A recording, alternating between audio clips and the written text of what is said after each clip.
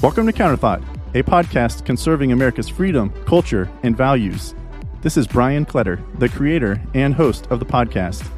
You can engage with the podcast on Instagram at @counter_thought or at Counterthought CEO and on our Facebook page, Counterthought Podcast.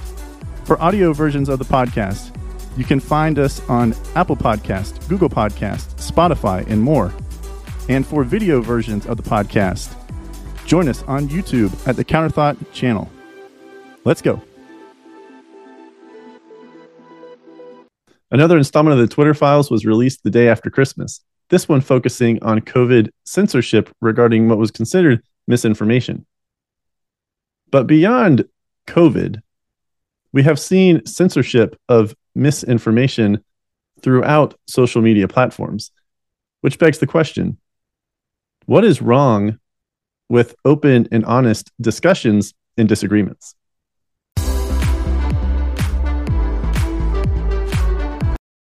Welcome to another episode of Counterthought. I hope you had a Merry Christmas. Maybe you are still off work through the new year, enjoying some time at home with your family, hanging out with your friends. I hope you had a wonderful Christmas. But like in the last episode, in this episode, the news never stops, right? We are a country of 335 million people, and the news never stops, especially when it comes to our political news. So yesterday, Elon Musk had another installment of the Twitter Files released. This one was released by David Zweig. I'm sure I mispronounced that last name.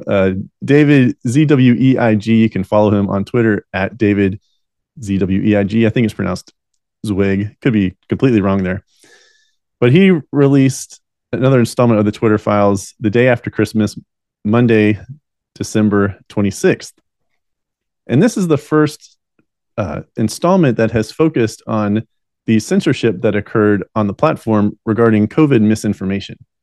Now, misinformation, I'm going to put in air quotes because we know that a lot of things that were considered misinformation, and maybe by some are still considered misinformation, have actually proven to be true.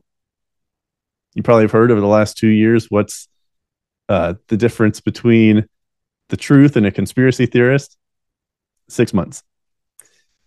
So this one focused again on COVID and misinformation and the censorship that was was occurring on the platform. And in these, I believe it was about 36 different tweets, a 36 tweet thread. It was, some of the highlights were that the censorship that was occurring on COVID at the time was focused on anything that ran counter to the federal government narrative and policies from the federal government, specifically the CDC. Also, this did not just occur under the Biden administration. Again, COVID started under Trump, his final year in office, and it went back through the Trump administration and definitely into the Biden administration. You may remember some of the back and forth about or between Trump and Fauci and Dr. Birx. The CDC, set policies during 2020 and then continued with Dr. Rochelle Walensky into 2021. But this wasn't just like a Democrat administration, was asking for censorship, and then under a Republican administration, they were not. This goes back to federal government spanning both of those administrations. There was requests for censorship throughout Trump's last year, and also through Biden's first 2 years in 2021 and 2022.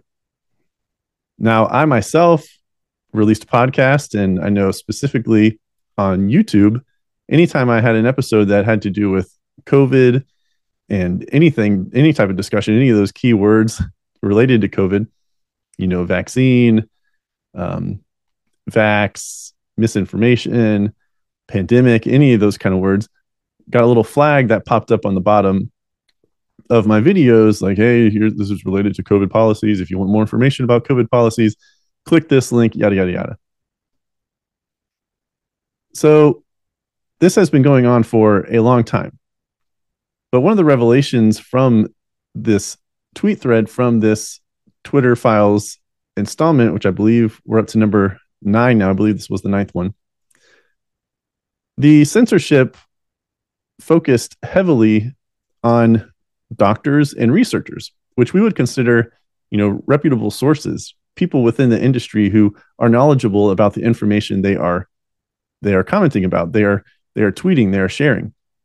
And we even saw within this Twitter thread, within this installment, that even when the CDC data was referenced in a tweet, or a screenshot was shared, or a link was shared going back to CDC data or other data that is public information and released by the federal government, those tweets were also being censored, taken down, and then the likes were taken down, and, as the tweet was suppressed or just completely removed off the platform. And if you had too many strikes against you, then you were completely taken off of Twitter, like for Alex Berenson. Alex Berenson even sued Twitter, settled outside of court. I'm not sure for how much money, but I'm thinking it's somewhere in the millions there, because he was wrongfully suspended from Twitter for, I believe it was about 6 months or more. But that's the level that this got to, this censorship. Not only just taking down tweets, deleting them, suppressing them, but also removing people from Twitter. Doctors from Stanford, from Harvard, from professors at Harvard, Yale, doctors also at the Johns Hopkins, university, and just these top tier, top 5, top 10 medical schools and hospital systems across the country. These people who were going against what was being communicated to us from the federal government were being suppressed and censored and sometimes suspended from Twitter. And again, this is not just focused on what Twitter did. With YouTube, with Facebook, with Instagram, if you posted anything related to COVID, you got a little flag saying that, hey, this is not accurate information, or if you are looking for accurate information, go here. And I understand that, right? From an administrative standpoint, from trying to control the response to the pandemic from this overprotective, I would say, sense, you want to, as the federal government, you want to control the narrative, because it is your responsibility. You feel it is your responsibility to protect the citizens of your country, those living in your country. First pandemic in 100 years. No one had ever been through this before, not to this scale. So I understand that you want your message to be heard louder and clearer than any other message that is out there. However, what was suspected at the time, and then what's been revealed and confirmed since then, is that is not the best way to go about it. If you want your narrative, your communications, your message to be the one that is believed, you don't go about that by taking other commentary out of the discussion, out of just normal discourse day to day. You don't do that. You don't suppress the speech of other individuals. You need to win the communication argument, that battle. You need to make sure that what you are saying and communicating to, in this case, 335 million people within the United States, and influencing others in other countries and leaders throughout the world, your communication has to be better than the others who are being considered misinformation. And one of the ways in which you can do that would be to actually back up what you are saying with credible data. That's one of the, I don't want to say mishaps, that's one of the failures of this whole almost 3 years now with this pandemic. Information, data is being released now that should have been completed and accessible and released to the public by the end of 2020, and definitely in the mid of 2021, after the vaccines or the shots were available. Information regarding children and how likely they are to contract COVID and spread COVID. Information about cloth masks, not the N95s, but just those triple layer surgical masks. You didn't have the federal government any of the agencies doing any of this kind of research. If you wanted to find any of this kind of research, you had to go to a different organization, a different research group. And then if you shared a link to that information or a screenshot, because it didn't come from the federal government, it was considered that you were spreading misinformation. So there was this huge failure by the administrative state, by our federal agencies, in actually conducting the experiments that needed to be conducted to back up the claims of the information that was being communicated by the federal government. And this is a massive failure. The NIAID, Dr. Fauci, the CDC, they failed in this effort. Whether that was on purpose or not, I'm not sure. Some would say yes, some would say no. But that is a massive, massive oversight, a massive failure. If you want people to look to you, to trust you, you need to have the information and the data for people to trust you. If you're not going to put in the work and win the communication battle, your option should not be to quell speech, to censor speech, to shut people down, to take them off of these platforms. That is not how you should go about winning the message, winning the argument. You need to actually do better. You need to do better. You need to get your argument, sharpen it. Iron sharpens iron. Have these discussions, have these debates. And if you lose, then okay, figure out why you've lost. If you've lost an argument because you don't have the data to back it up, you should probably go out there and gather the data truthfully, right, and accurately in order to back up your claims. And when information that was considered misinformation was being gathered and was being shared that actually did back up the claims of, hey, no, we actually don't need to lock down. Hey, we actually don't need to require mandates. Hey, we actually don't need to call in the employers and then go all the way up to the Supreme Court that is in fact illegal, unconstitutional, trying to get OSHA. If you remember, the Biden administration tried to have, through OSHA, all private companies require vaccine mandates. Now, that was considered unconstitutional for private companies, but when it came to the federal government, it was not, because it was the federal government, and it was also seen that was being enforced at federal government agencies and the military. Still going on today with vaccine mandates. There was something going back a couple of weeks in the news last week where I believe it's finally coming to an end, to where members of our military are not going to be required to have any more boosters. But the Biden administration, remember, tried to make it a mandate, a requirement for everyone to be vaccinated, public and private sector. But if they were honest and did the experiments necessary and had the data that was being shared that was labeled misinformation, that was actually accurate information, they would have known. And then now we've learned that, I believe it was Pfizer revealed that they did not do adequate testing before making the claims that the shot would not allow you to spread COVID, that once you got the shot, you would not spread or contract COVID. So it's just been a complete failure in gathering this necessary information to back up the claims. And then because they weren't going to be able to back up their claims with data, there was the second greatest failure was the messaging. The messaging was horrendous. It was, oh, you can't do this because of COVID, but you can do this because COVID is not as serious.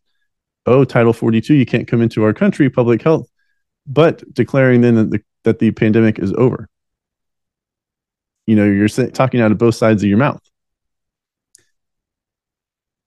And like I said, most of what was considered misinformation at the time has been proven true. Again, cloth masks, the death rate under age 55, natural immunity. Still don't think that study's been completed here in the United States. You can point to other countries who have done those studies, as Sweden was kind of leading the way. But I don't think in the US that we've done any type of natural immunity. Not only just, hey, what is it? How does it work for COVID? But also, how many people might have it? And then the transmission, I just mentioned that the shot does not stop transmission. And then also the denial of myocarditis occurring in men under the age of 30 from getting the shot.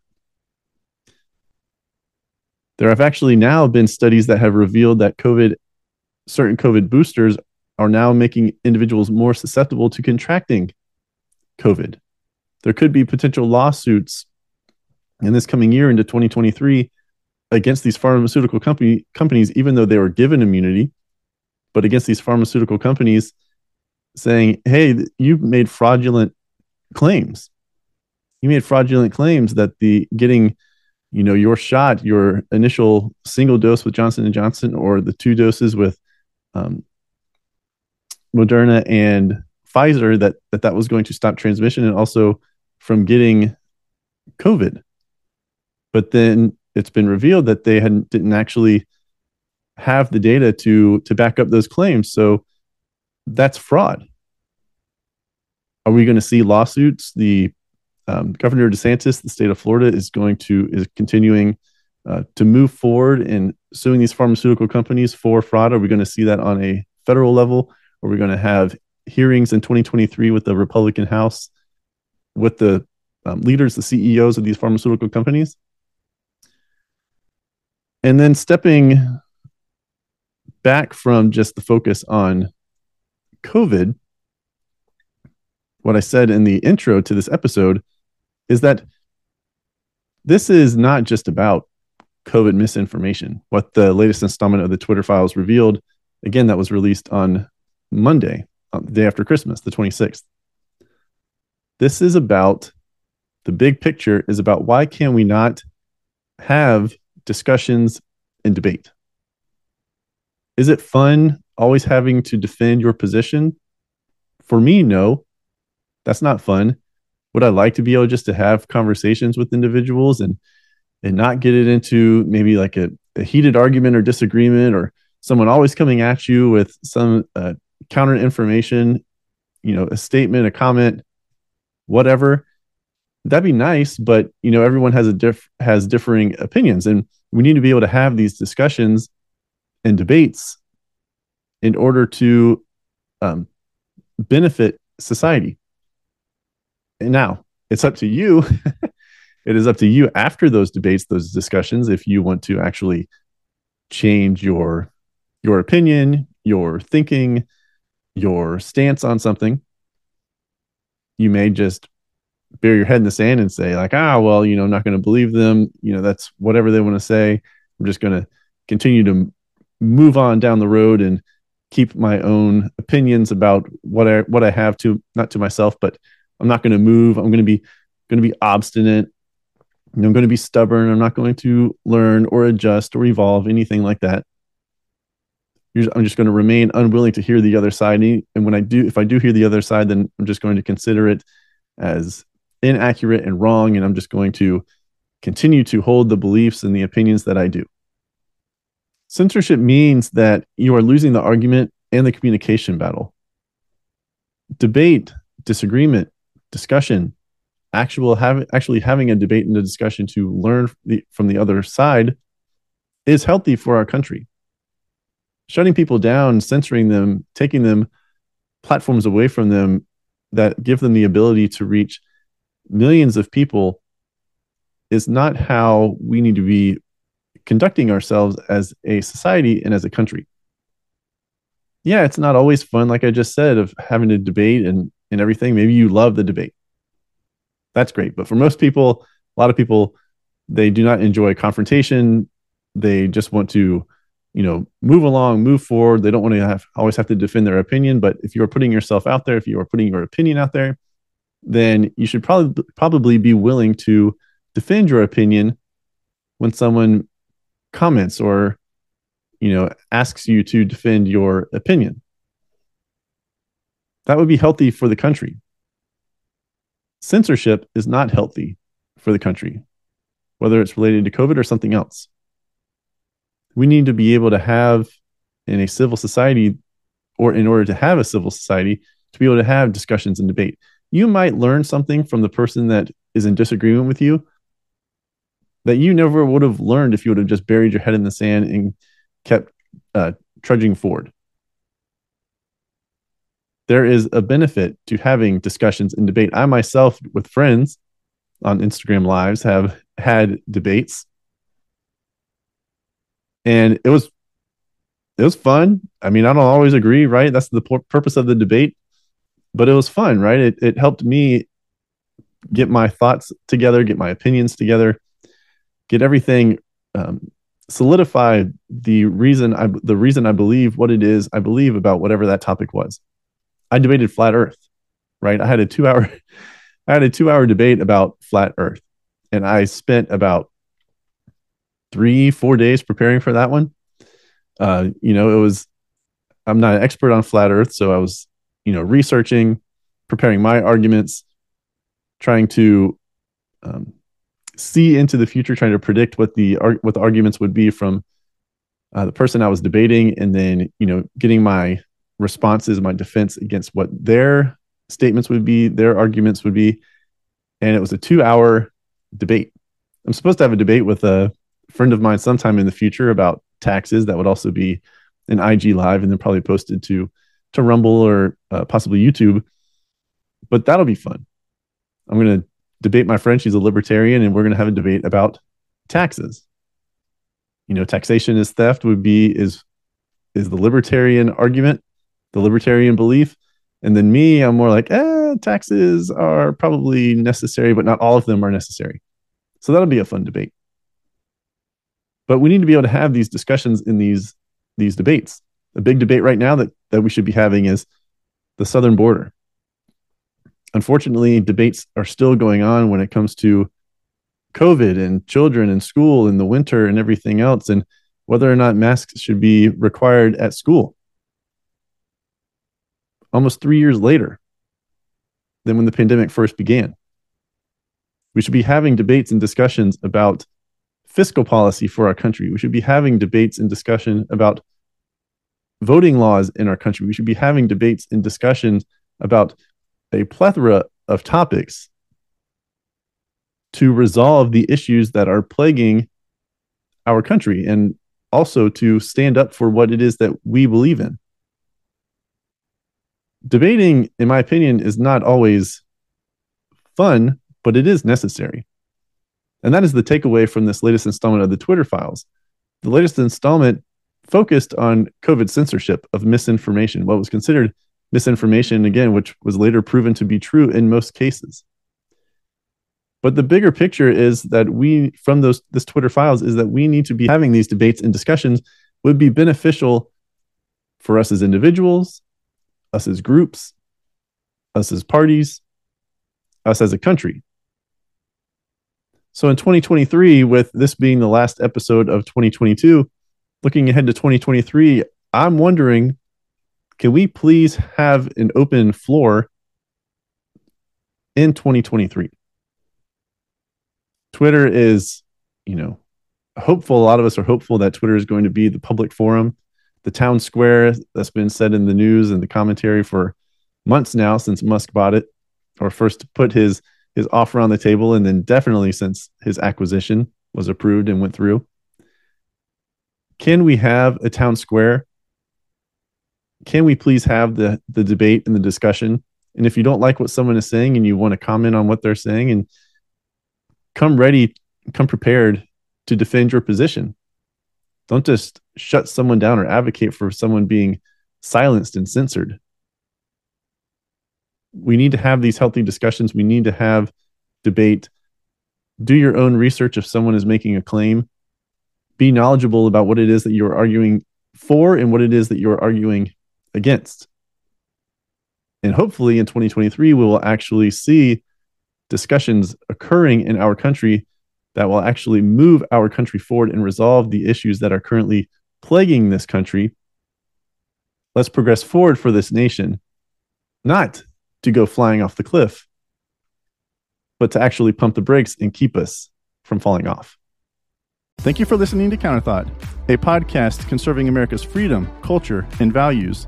Remember to subscribe and like or rate the podcast on your podcast app or on YouTube, and engage with the podcast on Instagram at @counter_thought, @CounterThoughtCEO, or on Facebook at Counterthought Podcast.